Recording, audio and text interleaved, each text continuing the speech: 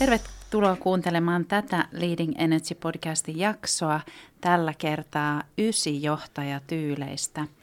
Meillä on 2 upeaa vierasta täällä tänään. Sanna Mäenpää, joka toimii Hok Elannon tavaratalokaupan johtajana. Tervetuloa. Kiitos Niina. Ja Marja Kasurinen, UPM IT Global Functions toiminnon johtaja. Tervetuloa Marja. Kiitos myös mun puolesta. Ja Helin kanssa me sitten tässä kannatellaan keskustelua taas ja tutustutaan 9-tyylin maailmaan. Voitaisiin aloittaa sillä tyylin esittelyllä, että miten tyypillisesti 9-johtaja kuvaillaan. No jos mä jatkan siitä. Ihana, kun olette täällä. Kiitos, kun tulitte. Ysejä kuvataan semmoisiksi erilaisuuden ymmärtäjiksi, harmonian luojiksi, erittäin hyviksi kuuntelijoiksi ja usein he tuo itse asiassa rauhaa ja semmoista balanssia tilaa ihan jo, kun he saapuu. Ja jos ajatellaan maailman tilaa, mihin me ollaan menossa tai mitä me käydään läpi, niin paljon puhutaan organisaatiossa diversiteetistä ja osallistamisesta ja miten tärkeää se on. Ja tämä on nyt erityisesti Ysien lahja tähän maailmaan. Ja oikeastaan vielä voitaisiin ottaa tämän pohjustuksen lisäksi sellainen, että missä te olette tutustunut Enneagrammiin ensi kerran ja mitä ajatuksia silloin heräsi, kun te omaan tyyliin tutustuitte? No, mä voin aloittaa ensin, eli kuulijoilleni Sanna tässä, siis kun äänestä ei vielä tunnista, niin me Niinan kanssa meillä oli tämmöinen yksilöcoaching, mutta mä just mietin, että onko siitä 2 vuotta, onko siitä 3 vuotta, mutta siitä on joku aika. Niin siinä tehtiin silloin ensimmäisen kerran se, että näki sen oman tyylinsä ja silloin ei sitten vielä nähnyt muiden tyyliä, mutta tutustui omaansa. Ja sitten 2 vuotta sitten Energy Leader Trainer-valmennuksessa, niin sitten tutustui tähän niin kuin kokonaisuuteen. Joo. Minkälaisia ajatuksia heräsi, kun sait 9-profiilin käteesi ensi kerran? Sä ehkä muistat sen, mutta mähän olin tavallaan kauhuissani, kun jotenkin se tuntui niin harmoniselta ja semmoiselta niin kuin kaiken ymmärtävältä, että mä oikein mietin, että miten niin kuin johtajaksi tämmöinen ihminen oikein päätyykään. Mutta sitten mä oon kyllä oppinut ymmärtämään just niin kuin teidän avulla, että mitkä ne vahvuudet on tässä, että se ei tosiaan tarkoita semmoista, mulla on yksi työkaveri, joka käyttää sanaa löllötassu, niin se ei tarkoita sitä, että olisi löllötassu, vaan että siinä on niin kuin se tekemisen puoli selkeästi se niin kuin aikaansaamisen puoli, mutta silloin mä pelästyin sitä, että onpas aika pehmeä tyyli. Joo. Nyt mä oon ymmärtänyt sen paremmin. Joo. Kiitos Sanna. Mites Marja?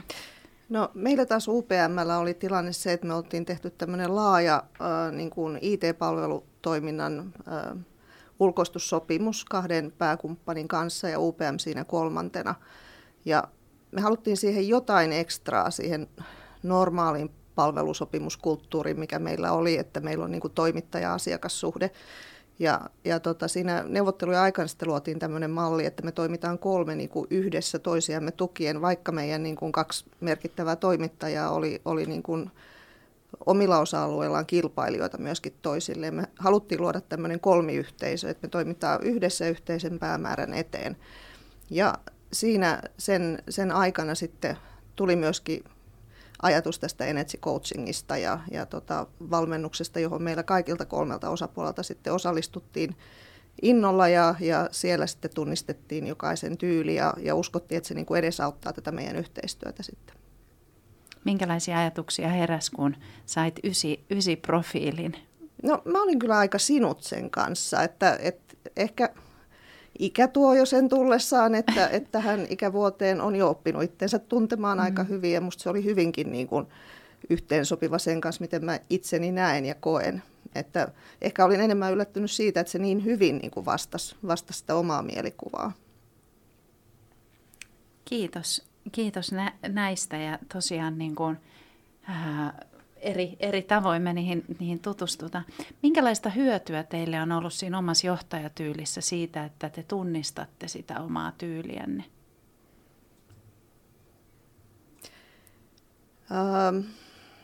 No varmasti se, että niin kuin oppii hyväksymään sen oman tyylinsä ja näkemään sen hyödyt vielä paremmin siinä sen koko työyhteisön kannalta. Et vaikka mä sanoin tuossa äsken, että sen oman tyylini kyllä tunnistin ja tunsin, että itse olen sellainen, mutta se, että Että tavallaan ehkä oli vähän ollut epäilyksiä, että ne ominaisuudet, jotka siellä niin kuin tyylianalyysissä oli nostettu, että ne on niin hyödyllisiä, niin itse oli pitänyt niitä ehkä semmoisena, että nämä ei ole mulle eduksi. Ja kun tuon analyysin kautta oppi niin kun ymmärtämään sen merkityksen ja käyttää niitä tehokkaammin, niin se oli ehkä sitten se hyöty siitä. Mun täytyy sanoa siis ihan samaa kuin Marja.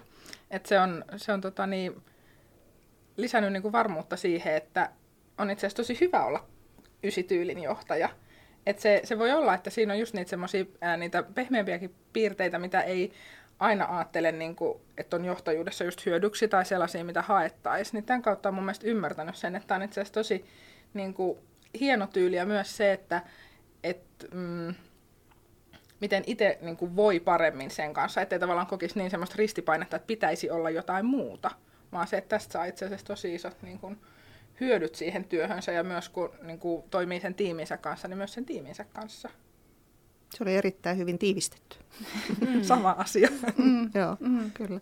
Niin, voisiko se olla niin, että meillä on kuitenkin jollain tapaa vielä ehkä vähän vanha kantainen ajattelu siitä, mitä johtamisen pitää olla. Että se on vasta nyt tullut, sanotaan viime vuosien aikana, että ymmärtää ihmisiä, kuuntelee muiden ajatuksia, osallistaa ja on niitä pehmeitä arvoja, niin se on se, mihin itse asiassa monet vielä niin kuin pyrkii. Että tällä tyylillähän se on niin kuin annettuna luonnostaan. Että. Toi on varmaan ihan totta. Ja kyllä niin kuin jos miettii just semmoiset, jos mitä niin kuin, ehkä ensimmäisen, jos vaikka jonkun pitäisi piirtää johtaja, niin sehän on joku, joka on vähän niin kuin yläpuolella ja semmoinen patruunatyyppinen, ehkä jos se pitäisi piirtää esimerkiksi ilman sanoja, niin se kertoo ensimmäisenä ehkä, että millaisia assosiaatioita siihen yhdistetään. Että harva siihen niin kuin ehkä välttämättä piirtäisi edes nykypäivänä sen, että istutaan yhdessä pöydän ympärillä ja niin kuin tehdään hommia. Et se voi olla, että se on kyllä edelleen niin kuin ton tyyppinen ajatusmaailma siellä takana. Ja onko se edelleen vähän vielä semmoinen sukupuolittunut asia, että edelleen johtaja nähdään vähän semmoisena niin kuin miesmäisenä ja siihen ei ehkä niin satu tämmöinen niin kuin keskustelukulttuuri. Tosin kyllä meilläkin niin paljon tehdään HR:ssä ja myöskin huomioidaan rekrytoinnissa tämmöisiä asioita, mitkä sitten edistää varmaan tämänkin tyyppisen roolin etenemistä siellä. Ja kyllä se nykyaikana niin siis ainakin meillä, mä oon ollut niin kauan Hokelan olla, että on vaikea tunnistaa muualta itse asiassa miten siellä, mutta kyllä meillä ainakin niin tunnistan niin kuin hyvin, että nämä arvot on niin kuin arvostettu ja näillä pääsee hyvin eteneen. Et ehkä se on just vaan semmoinen hyvin pinttynyt stereotypia, mikä itselläkin on ollut siinä vaiheessa, kun on opiskellut johtamista ja niin kuin miettinyt, että millainen on hyvä ja tehokas ja täpäkkä johtaja. Ja me usein kuvataan sille, että tietyillä tyyleillä huomio menee asioihin, tehtäviin, prosesseihin, tavallaan jos ajatellaan sitä kolmion kärkenä. Toisilla johtajatyyleillä se menee tiimiin ja ihmisiin ja sinne. Ja sitten on vielä niin kuin yksilökulma, että se menee niin kuin minä- ja yksilötasolle. Ja se johtajuuden tasapainoilua näiden kaikkien kanssa, mutta todella usein se menee sinne. Asiat, tehtävät, prosessit, pitää saada mittarit täyteen ja kaikki, mutta se tasapaino, että on tosi kiva kuulla, että niitä nostetaan esiin ja se nousee sieltä. Niin ja monestihan se johtaminen on, että saadaan asiat aikaan ihmisten kanssa, ihmisten kautta, että koko kolmio tarvitaan. Kyllä. Ja me on sitten käyty tässä näissä podcasteissa aina se, että mikä on se ydinajuri, semmoinen driveri siellä kunkin johtajatyylin taustalla. Ja YSEillä ne on harmonia, rauhassa oleminen, semmoinen balanssin luominen ja sen varmistaminen, että kaikki tulee kuulluksi. Mitä ajatuksia tästä teille herää? No, mä tunnistan ainakin tosi hyvin. Täytyy sanoa, että mä en tunnistanut sitä näin hyvin ennen, kun on tutustunut tähän omaan tyyliin. Että vasta siellä, kun siinä omaa tyyliä tutkiessa, niin tosi monessa paikassa nousi just toi sana harmonia. Niin mä oon niin ymmärtänyt, että se on ihan totta. Totta kyllä itselle, se on itselle ihan hirveän tärkeää. Mutta se on myös siksi tärkeää, että mun niin oma olemusta ainakin, kun mä johdan tiimiä, niin mä en pysty oikein johtamaan semmoista kauhean eripuraista tiimiä tai tällaista, että mä tarviin sen, että mä saan asiat eteenpäin. Niin se, että me ollaan ymmärretään asia samalla tavalla ja ollaan niin kuin silleen samalla kartalla, eikä kukaan pelaa omaa peliä, niin silloin mä koen, että niin kuin mä ja mun tiimi saadaan asioita aikaiseksi. Niin mä koen tämän semmosena, että mä lähden aina rakentaa tätä ensin. Ja sitten kun se saadaan kuntoon, niin sitten on niin kuin tosi nopeitakin mahdollisuuksia ottaa niitä asioita haltuun. Mutta jos tämä ei ole kunnossa, niin sitten se on semmoista sekavaa jotenkin. Mitäs Marja? Joo, ihan samalla linjoilla. Että tietysti niin kuin omassa johtamisessa, niin kyllä siinä keskiössä on se jokaisen yksilön kuuntelu. Ja sit sitä kautta, että kun jokaista on kuunnellut ja niin kuin tuohon tyyliin sopii, niin se, että muodostaa sen oman käsityksen, että mikä on niin kuin, tavallaan toimii sillanrakentajana niiden mielipiteiden välillä siellä. Eli ymmärtää niin kuin kaikkia osapuolia ja yrittää siitä rakentaa sen harmonisen kokonaisuuden ja kokonaisnäkemyksen, joka sitten niin kuin palvelee kaikkia parhaiten. Ja myöskin ei pelkästään niin kuin tuoda sitä esiin ja sanoa, että tämä on se tulos, vaan myöskin niin kuin perustellen, että minkä takia tämä olisi meille kaikille nyt sitten hyvä ratkaisu tehdä näin ja saada niin kuin ihmiset sen taakse. Hienosti kuvattu. Niin on. Joo, ja tässä tulee näitä, niin kuin, miten ysejä usein kuvataan, sillanrakentaja, diplomaatti, sovittelija, niin kuin sellainen, joka luo yhteistä missiota ja saa sitä kautta ihmiset mukaan, kun jollain tapaa malttaa ja osaa tehdä ton pohjan, mistä Sanna mainitsi ja Marjakin puhuu. Joo, ja ehkä se vielä ulottuu jopa sen oman tiimin ulkopuolelle mun mielestä, että ehkä ysit niin kuin kaiken kaikkiaan koetaan ihmisinä, kenellä on helppo tulla niin kuin kertomaan tai puhumaan asioista ja niin kuin odotetaan vähän yli organisaatiorajojenkin, että tämä ihminen nyt ehkä sitten tekee sitä diplomatiaa siellä eri osapuolten välillä ja on, niin kuin, on ihmisten helppo avautua sitten myöskin. Joo, ja toi oli hyvä pointti, just toi sillan rakentaminen, mitä sanoit, että se on just näitä, kun sen ymmärtää tässä, mitä pidempään näitä hommia tekee, että koskaan ei ole semmoista, että kaikki on samaa mieltä, mutta että miten löytäisi sen, niin kuin, että ymmärretään toisiamme ja sitten löydetään se konsensus siitä. Ja just toi, että varmaan myös niin kuin yli oman tiimin, että se on semmoinen luonnekysymys kanssa, että voi niin kuin odottaa sitä vähän laajemminkin. Ja tästä taas mennään tähän, mistä paljon puhutaan, ekosysteemin johtaminen ja mitä Marjakin puhui, että miten te lähdette tekemään uudenlaista yhteistyötä kahden keskeisen toimittajan kanssa, niin nämä on sellaisia luontaisia asioita tälle tyylille, mutta ei välttämättä sitten taas monelle muulle. Ja se on teille ihan luonnollista, koska se on ollut siellä aina. Ja se ei ole pelkästään luonnollista, vaan se on siis niin kuin pakollista jotenkin, että itse voi hyvin siinä työssä myös ja jaksaa antaa siihen, että se liittyy sitten taas tähän niin kuin energiaan ja oman energian johtamiseen myös, että pitää saada se oma mikroympäristö toimimaan silleen, että itsellä on hyvä olla ja pystyy niin kuin sitä kautta myös johtamaan hyvällä fiiliksellä sitten omaa tiimiä. Ja se on se oman päätöksenteon perusta mun mielestä, että ainakin mä itse koen tämän ysityylin ihmisenä, että mä en pysty niin kuin sormia napsauttamalla tekemään päätöksiä niin kuin ilman riittävää ymmärrystä taustoista. Että mulle olisi niin kuin kauhun paikka se, että mun pitäisi äkkiä päättää joku asia. Mä en saisi sitä niin kuin omassa päässä miettiä riittävästi ensin, että kuinka mä haluan sen niin kuin etenevän. Ja mulla on ihan sama kanssa silleen, että se ei tule niin kuin napstaa. Sanotaan, että mun pitää kuulla muita. Mun pitää kuulla muilta se tavallaan ja tehdä sieltä se niin kuin oma johtopäätös, että mikä on paras. Ja sitten se tavallaan tulee nopeasti, kun on saanut sen informaation. Että tavallaan semmoinen synteesi siinä. Niin, just se. Ilo kuunnella näitä ja tässä tulee tavallaan nämä ysijohtajatyylin arvotkin koko ajan esiin. Sanna puhui just siitä, että se mikroympäristön niin kuin rauha ja tasapaino ja kaikkia ysijohtajan arvoja on harmonia, rauha ja arvostus ihmisten kesken myös. Ja sehän jotenkin, se kuuluu, kun te puhutte ihmisistä, niin se kuuluu se teidän arvostus ihmisiä kohtaan jotenkin tosi kauniisti. On, ja sitten se on myös just se, että siis itse arvostaa niin kuin ihmistä ihmisenä ja yksilönä. Sitten se on vielä eri asia tavallaan, että onko esimerkiksi se ihminen oikeassa työtehtävässä. Se on vielä eri asia kuin se, että arvostaa ihmistä.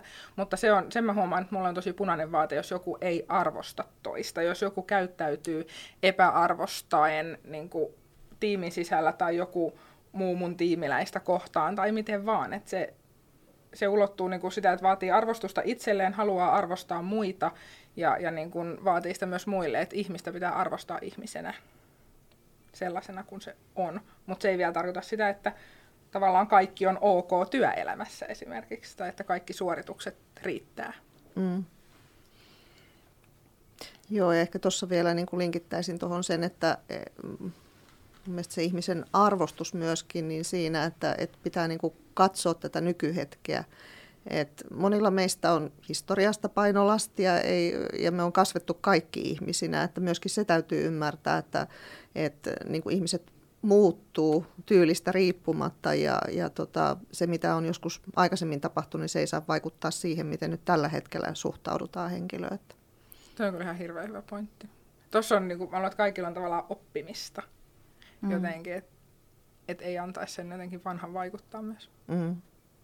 Tästä tuli hienolla tavalla, Sanna kuvasi sitä, että se arvostus, että jos ei arvosta toisia, se on punainen vaate. Tulee mieleen semmoinen, että yseille tavallaan se semmoinen konflikti ja riitaisuus on myös niin kuin hankala tilanne ja tulee niitä ristiriitoja ja muita, että haluaa välttää sitä. Toisaalta usein kuvataan sitä, että ysit aistii herkästi, kun siellä alkaa pinnan alla kytemään joku epävire, ristiriitaisuus, erimielisyys, joku, että he osaa tavallaan puuttua siihen tasapainottavasti siinä vaiheessa, kun se on pientä. Mitä teille herää konflikteista tai minkälainen suhde teillä on ristiriitoihin tai konflikteihin siellä työpaikalla? No täytyy sanoa, että se on vaikea alue ja tietysti itsekin niin kuin pyrkii välttämään konflikteja viimeiseen asti, että ne ei ole niin kuin tämän tyypin ihmisille mukavia tilanteita. Silloin kun se on niin kuin asia, jota mä oon yrittänyt opetella, että myöskin silloin, kun on itse selkeästi eri mieltä, niin vaikka tietää, että siitä voi tulla aika kiivaskin keskustelu sit sen oman mielipiteen esittämisestä, että kuitenkin pyrkii niitä sitten ottamaan rakentavasti esille. Sillä tavalla, että siitä ei tulisi ihan sitä niin kuin äärimmäistä konfliktia, mutta kuitenkin saataisiin hyvä keskustelu siitä aikaiseksi. Ja sitten jos tavallaan niin kuin ehkä sivusta kuuntelee sitten tämmöistä konfliktitilannetta, niin pyrkii siinä sitten ymmärtämään molempien näkökulmia ja sillä tavalla myöskin sitten tavallaan puuttumaan siihen keskusteluun, että tarkoititko sinä nyt asiaa näin, ja jos tuntuu siltä, että siinä ei ole niin kuin ymmärretty ihan molemmin puolin toisia, että tavallaan edelleen siinä diplomaattina välissä vähän. Mm-hmm. Mm-hmm. Tunnistan itsessäni jotain tuosta samaa, ja sitten mä tunnistan kuitenkin sen, siis mulle siis konfliktit on tosi vaikeita. Ne menee niinku, siis tosi syvälle ja ravisuttaa niinku mun niinku mielen rauhaa hyvin syvälle, riippuen vähän minkälainen tietysti konflikti, mutta ehkä just siksi, että kun on se harmonian kaipuu, niin niinku vaihtoehto ei ole lakasta maton alle. Vaihtoehto ei ole jättää käsittelemättä siksi, että pelkäisi konfliktia, vaan niinku täysillä päin, että on hoidettava, jotta päästään niinku parempaan tilanteeseen. Että ehkä sen tyyppinen, että semmoinen niinku hyvin masokistinen lähestyminen, niin, että ne on tavallaan pakko hoitaa, niin kuin johtajana siis varsin. Niiden kanssa ei voi jäädä elämään. Kyllä, ja tässäkin on tyyleillä eroja, että miten konfliktiin suhtautuu. Ja siinäkään ei ole oikeaa eikä väärää, mutta se on hirveän hyvä, että on tietoinen, niin kuin Marjakin puhui, että vaikka tietää, että ei välttämättä ole mukava tilanne tulossa, niin silti menee ja sanoo sen mielipiteen. Tai niin kuin sanoit, että voi mennä päin konfliktiin, vaikka se ei olisikaan miellyttävää. Ja ehkä just siksi, kun se on niin epämiellyttävää, että sen kanssa ei voi tavallaan niin kuin elää loputtomiin jotenkin. Että siksi se on niin kuin pakko saada jotenkin pois pöydältä ja niin kuin järjestykseen ne asiat. Että siinä on varmaan just kuitenkin se rauhan hakeminen siellä taustalla. Että mikä nimenomaan. on. Kyllä, ja saada se sanottu. arvostus ja tasapaino takaisin.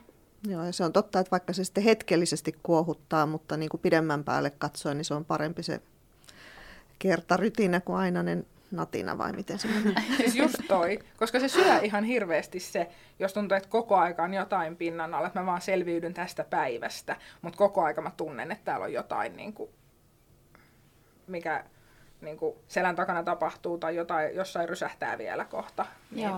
niin se syö paljon enemmän kuin se, että se asia tulee sit hoidetuksi, vaikka se on tosi raskasta.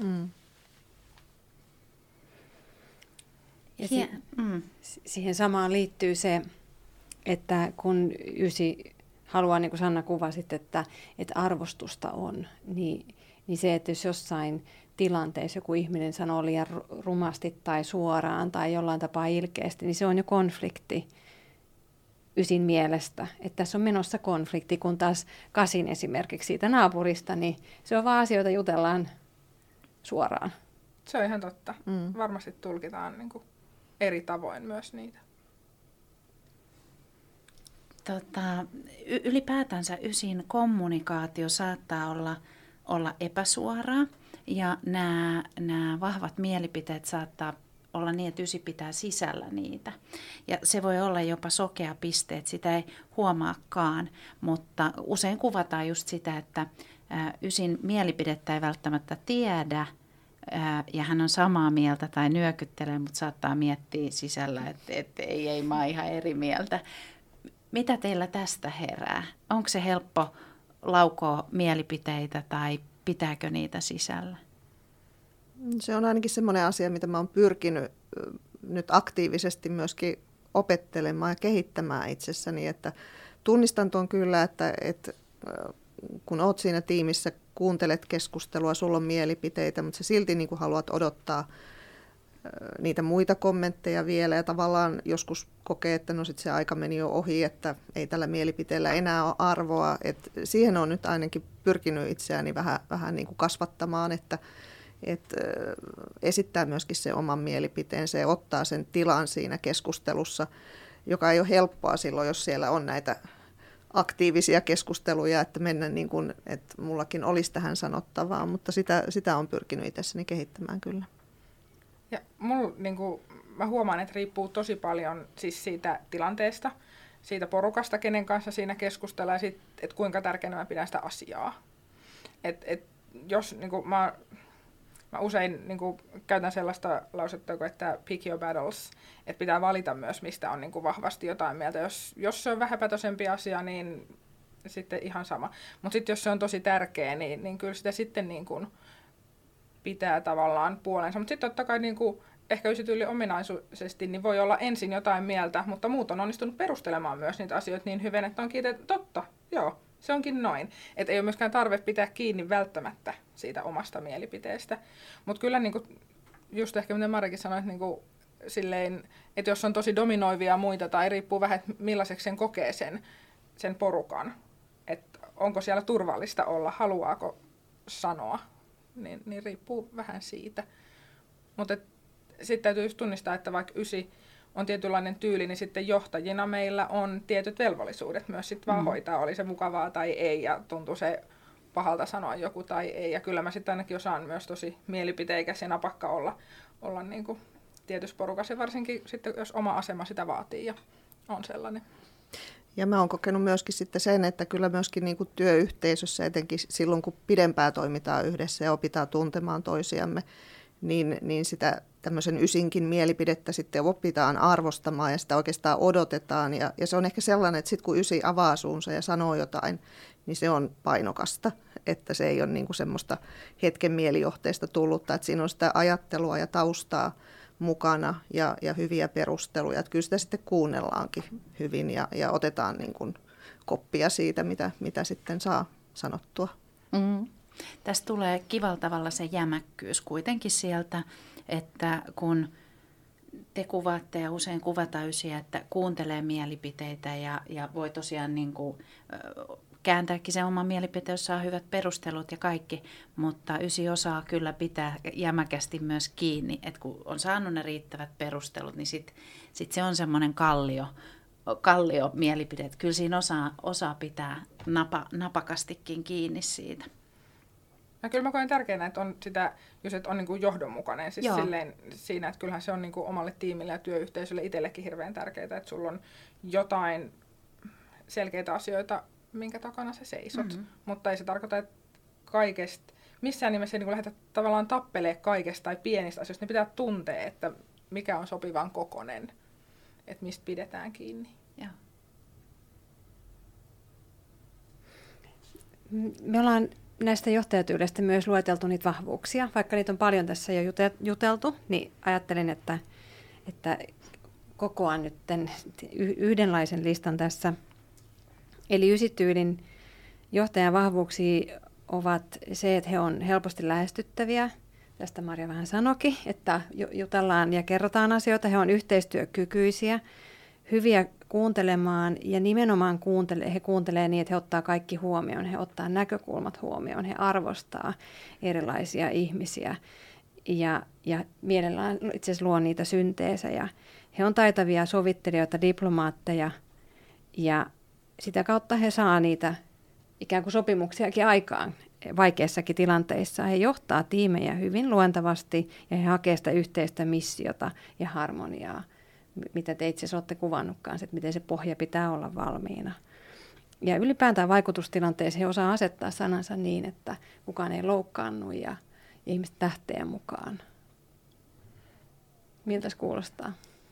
No tuossa on tietysti tuossa alussa on paljon sitä, mitä me ollaan tässä jo puhuttukin, mutta toi ehkä, minkä mä tunnistan itse tässä niin vielä lisäksi, niin on just toi, että luo näitä tukevia rakenteita ja prosesseja, että just se, että asiat toimisi tietyllä tavalla omalla painollaan ja helposti, ettei koko ajan tarvitse säätää jonkun kanssa, että ehkä se on myös sitä, että haetaan semmoista tasapainoa ja semmoista tukevaa pohjaa sille tekemiselle, että sitten kun se niin kuin prosessit ja tämmöiset niin kuin asiat on kunnossa, niin sitten on niin paljon helpompi lähteä sitä asiaa tekemään ja paljon menee itsestään. Niin sen mä tunnistan ainakin.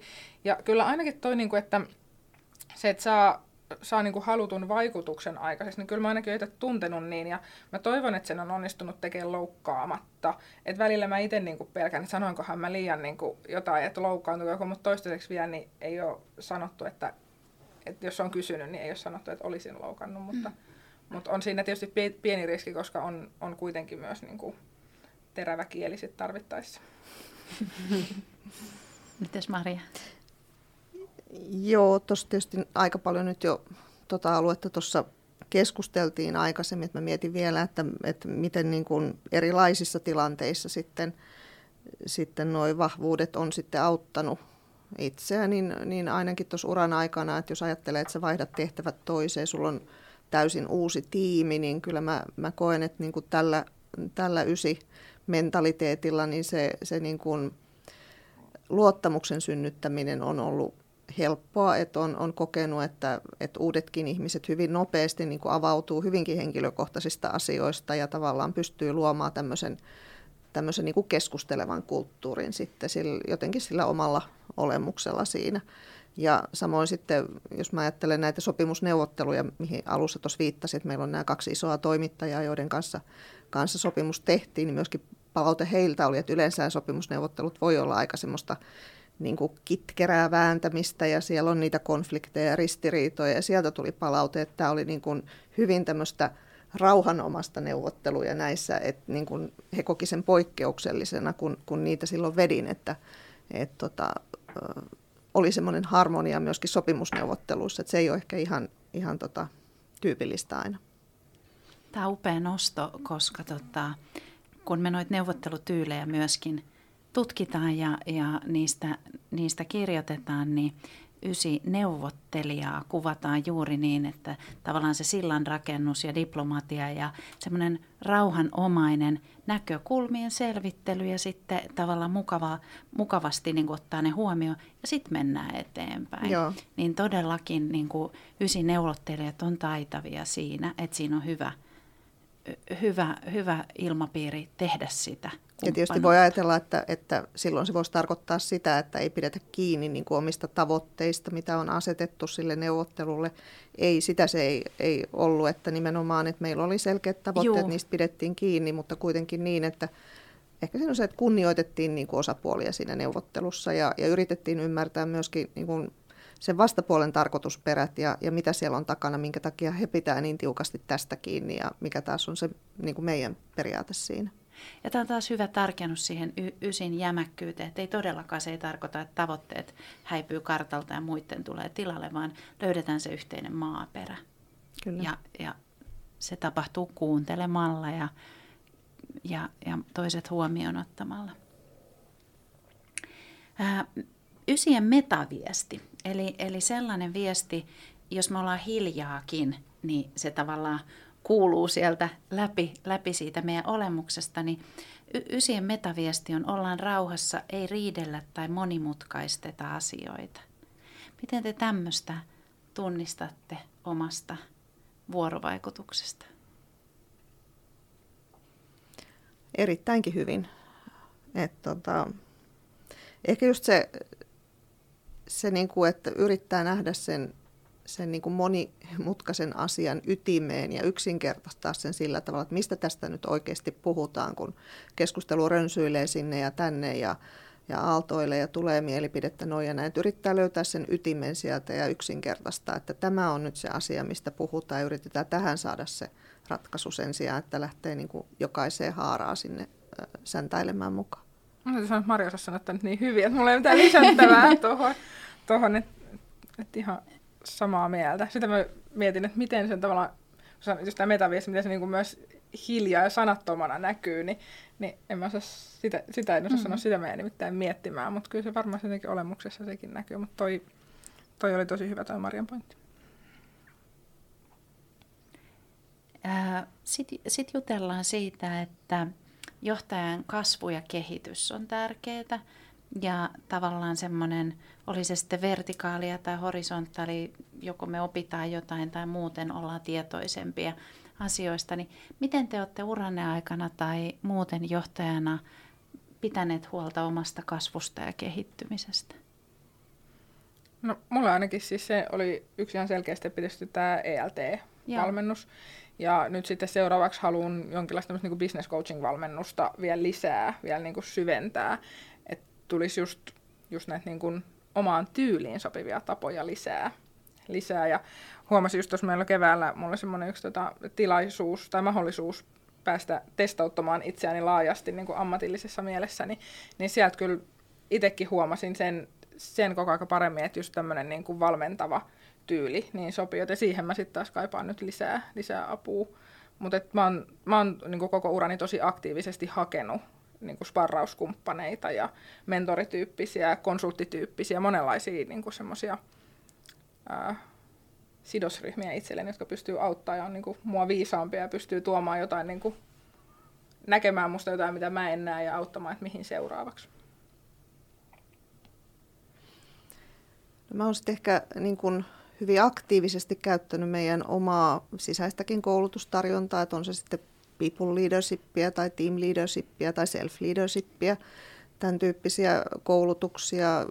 Sitten myöskin tämmöisiä coaching-sessioita on ollut mentorina itse ja sitä kautta niin kun mun mielestä niistä kaikista saa niin kun itselleen jotain uutta, mutta sitten niin ihan tämmöisen niin kun tietoisen niin kun johtamiskoulutuksen lisäksi niin mun mielestä niin kun hyvää koulutusta on myös se, että on kiinnostunut erilaisista asioista. Eli tutustuu asioihin, jotka ei välttämättä ole niin kuin siinä sun päivittäisen tekemisen ytimessä ja katsoo vähän ympärilleen maailmassa. Ja joka puolelta löytyy jotain niin kuin uutta, joka herättää ajatuksia ja kasvattaa sua myöskin niin kuin johtajana. Että on se sitten vaikka Nalle Puhin filosofioita tai jotain muuta, mutta kaikesta löytyy jotain sellaista, josta sä voit ottaa itsellesi palasia.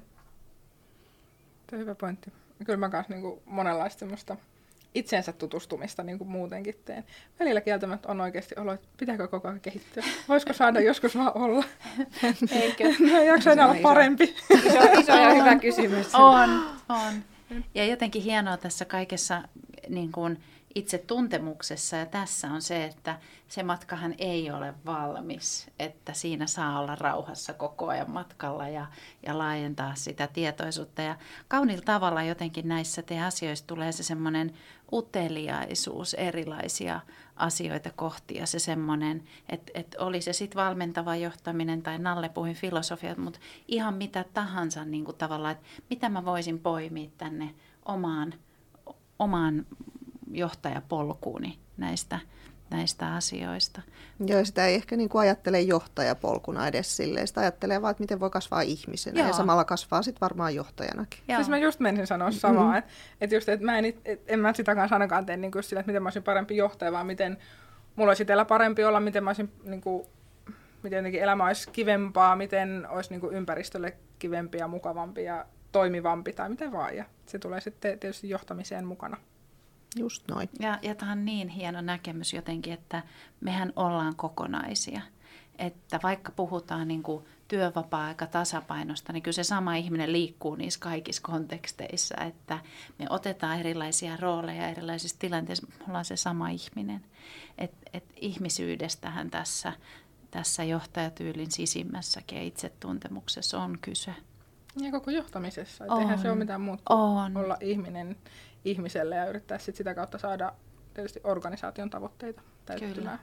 Kyllä. Mutta sä voit johtaa yhtä lailla itseäsi johtaa tai perheen sisällä sulla on jotain johtajarooleja, sulla voi olla jossain harrastuspuolella, että se on niinku myöskin se tietynlainen johtajuus osa koko elämää sitten. On.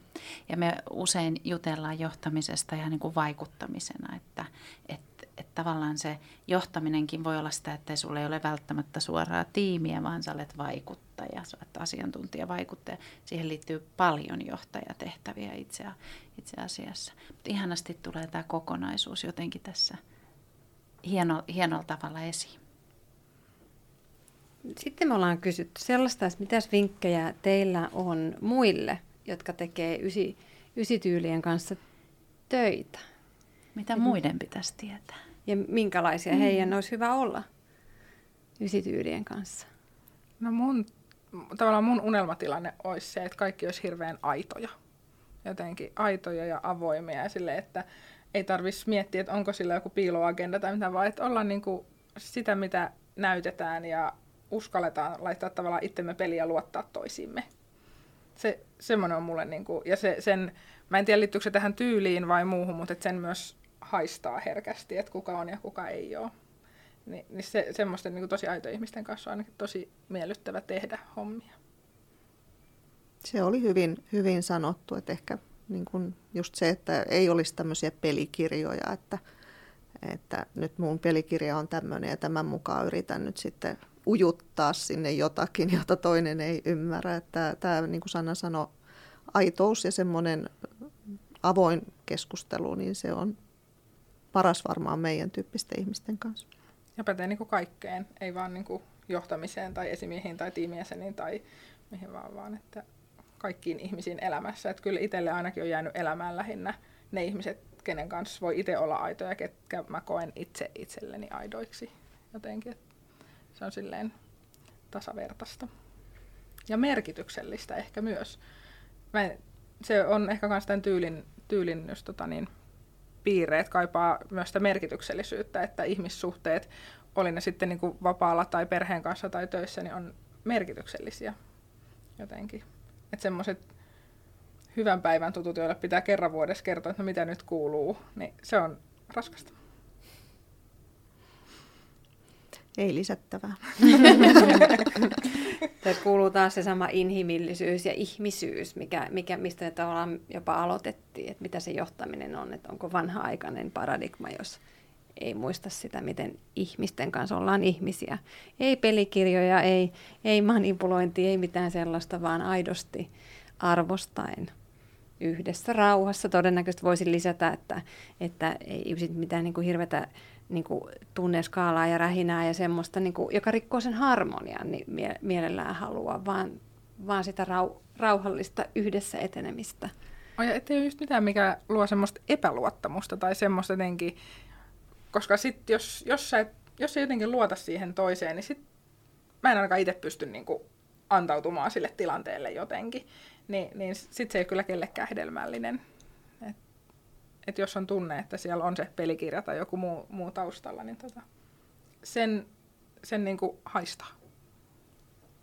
En tiedä, välittyykö kuulijoille tämä ilmapiiri, mikä täällä on, mutta tässä kun te sanotitte, että olkaa vaan aitoja ja niin kuin oma itsenne ja kaikki, niin tästä tulee semmoinen lämmin vastaanotto suorastaan, että ihanaa, ollaan niin kuin ymmärrettyjä ja tavallaan niin kuin voi olla oma itsensä. Että se välittyy tässä ilmapiirissä, on pakko nostaa, mutta en tiedä kuuluuko se sitten mihinkään, mutta tämä on makea fiilis, mikä usein kun ysien kanssa jotenkin on tekemisissä, niin tulee semmoinen tervetullut ja vastaanotettu, kuultu, tuntee itsensä kuulluksi.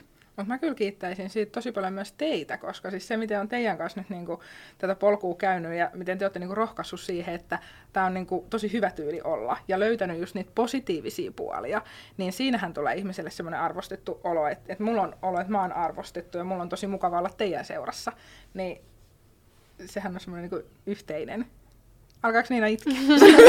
Niina on käsi sydämellä. Kiitos. Meidän kakkonen näyttää siltä, että se alkaa itkeä.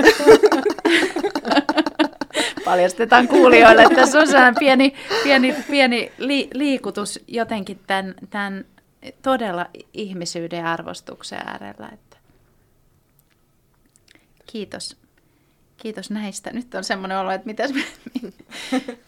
mitäs tämä polku nyt meni, kun mä voin häkelty. Joo. Mä voin jatkaa. Eli polku on menossa ihan kohti loppua. Tässä lopussa meillä on ollut tapana kysyä, että voitte kiteyttää tämän tyylin supervoimat ihan muutamaan sanaan tai vaikka yksi asia. Mutta se on tietynlainen kiteytys tästä tyylistä ja sillä välin kun te mietitte, tässä voi hetken miettiä, niin Niinalla on ollut tapana kertoa lisätietoja. Niin. Joo. Ja sillä aikaa, kun te mietitte supervoimia, niin tässä on tullut muutama asia, mihin olisi kiva vinkata nyt kuulijoille, että mistä löytyy ja mistä lisätietoa. Marja viittasi tässä alussa tähän teidän 3 yhtiön yhteistyöhön, ja sellainen tulee mieleen vinkata, että meidän sesonki 1 podcasteissa 3. jakso on haastattelu, missä nämä 3 yhtiön johtajat kertoo lisää tästä yhteistyöstä. Siinä on yksi kuunteluvinkki. Sitten tulee mieleen tämä Energy Leader Trainer, mistä Sanna puhui, hän on ollut mukana siinä ohjelmassa. Siitä löytyy lisätietoa energyleadertrainer.fi osoitteesta. Ja sitten täytyy vielä vinkata sellainen, että lisää Enneagrammista bisneksessä nimenomaan löytyy businessenneagrammi.fi osoitteesta. Sieltä löytyy sitten lisälähteitä. Mutta nyt olisi kiva kuulla teidän supervoima-ajatuksia. No mulla tuohon niinku on oikeastaan yksi sana ja se on niinku kuunteleminen. Et sen mä koen, että se on niinku oma supervoima, että on niinku valmis kuuntelemaan ja kuuntelemaan pitkääkin ja keskustelemaan asioista, että ei niinku, ja kuuntelemaan niinku ajatuksella ja ymmärtäen ja yrittäen ymmärtää, että ei niin, että kuuntelee vaan niinku toisella korvalla ja toisesta ulos, vaan nimenomaan niin, että sisäistää sen, mitä toinen sanoo ja yrittää niinku siihen sitten tuoda omia näkemyksiä, jotka auttaa niinku asioissa eteenpäin. Paljon samaa. Mä ehkä olisin sanonut useammankin sanan kuin yhden, mutta että tämmöinen kuin halu ymmärtää, halu luoda yhteyttä ja halu luoda yhteisymmärrystä. Että se, että oikeasti ymmärrettäisiin toisiamme, koska me ollaan erilaisia, me saadaan olla erilaisia, meillä saa olla eri tavoitteet, välillä meillä on roolienkin takia pakostakin eri tavoitteet, mutta että me pyrittäisiin luomaan se ymmärrys, että miksi näin, ja sitten me pystytään päästä lähemmäs semmoista yhteistä tekemistä, arvostavaa tekemistä. Kiitos. Kauniit ajatukset, ja näihin on ihana päätellä tämä jakso. Kiitos Marja ja kiitos Sanna. Kiitos. Kiitos.